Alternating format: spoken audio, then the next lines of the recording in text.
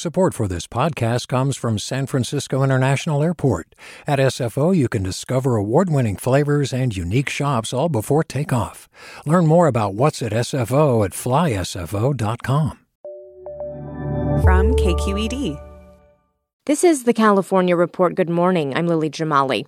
We have a saying in the news business: report the story, don't become it. And yet, during this difficult year, it's hard to find anyone whose life hasn't been affected in some way by the news, including the unrest that we've seen in recent weeks. On today's show, we hear from Austin Cross, a producer and reporter at our partner station KPCC in Los Angeles. As he explained in an article on the website LAist, it's a challenge to separate yourself from some stories when the ones getting hurt look like you. Here's Austin telling his story, and a warning: this piece describes racist language. I didn't realize I was black until I was 11. I was a mixed kid. I grew up in Westwood. My dad wore a suit and tie every day. He worked as a volunteer mediator with the Los Angeles City Attorney's Office. And that put us in contact with law enforcement and city officials on the highest level. Mayor Richard Riordan once taught me how to shake hands. When I bashfully told him that I hoped to run for president in 2024, he told me I had his vote.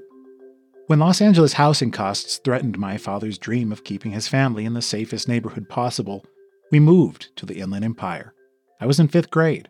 The culture shock was palpable. I hadn't even lived there a year when a classmate felt compelled to inform me that I don't act black. And then came what I now sardonically refer to as my cannot unsee period. My dad asked our neighbor's daughter to stop playing in our driveway. I vividly remember what happened next.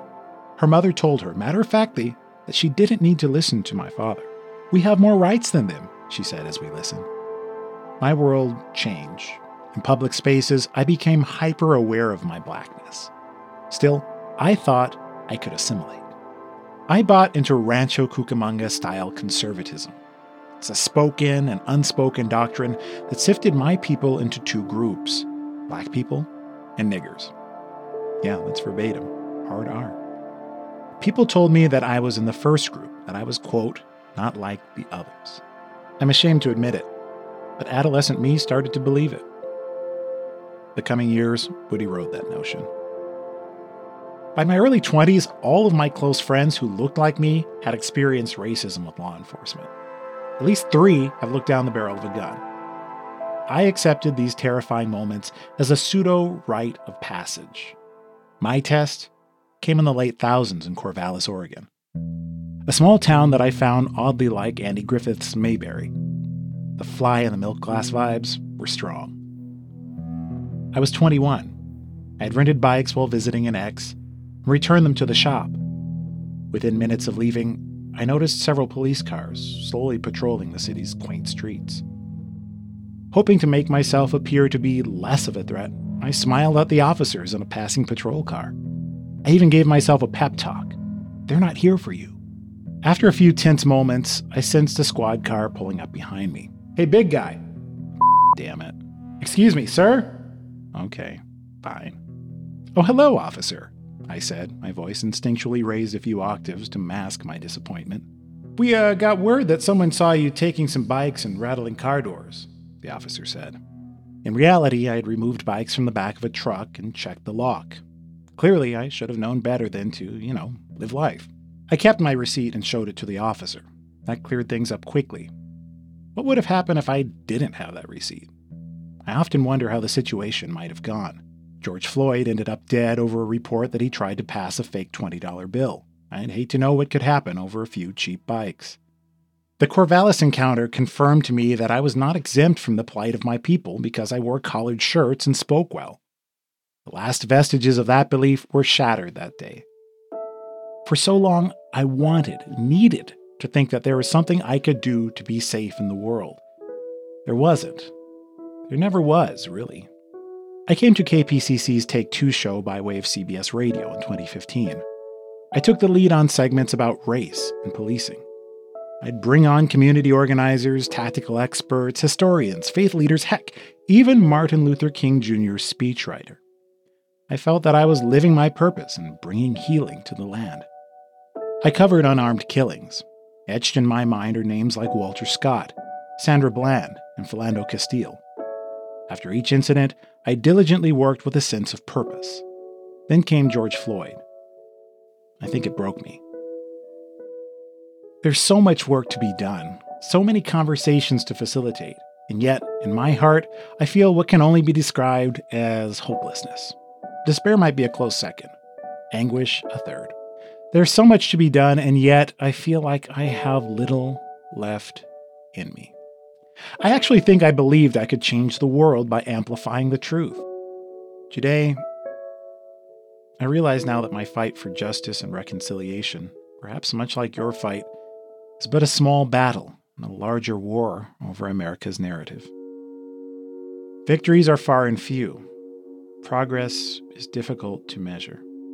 And yet, I know that it is only by embracing the truth of how our society was designed that we will ever have the clarity to remake it. Widespread public angst isn't a quirk of the system. It's a result. God, it's so hard to tell your story, America. But I'll keep at it. My determined colleagues will keep at it. At a time when powers, both foreign and domestic, attempt to co-opt the narrative of this day, we will continue to polish the mirror and hold it to your face. Greek proverb teaches us that a society grows great when old men plant trees whose shade they know they shall never sit in. And so today, I sit back down and do the most that anybody can do during this time. Try to create something that heals the world, even if true change is something that I may never see. That was Austin Cross with KPCC. You can read his essay on their website, laist.com.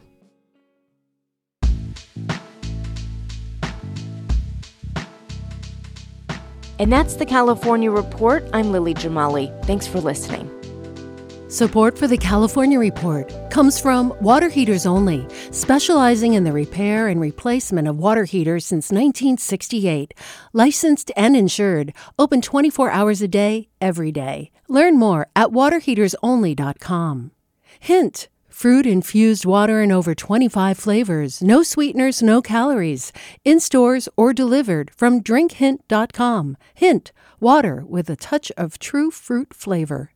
And Eric and Wendy Schmidt, whose Fund for Strategic Innovation supports transformative ideas that benefit humanity while protecting the natural world, recognizing through science the interdependence of all living systems.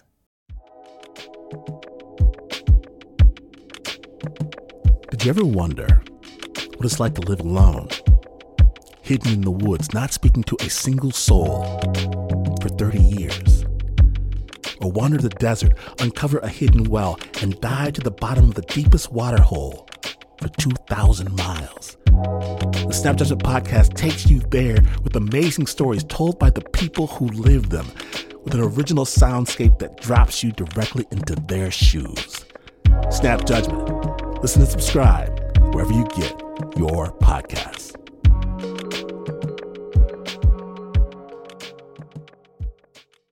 Did you ever wonder what it's like to live alone, hidden in the woods, not speaking to a single soul for 30 years?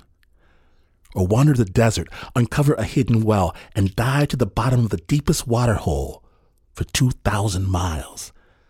The Snap Judgment Podcast takes you there with amazing stories told by the people who live them, with an original soundscape that drops you directly into their shoes.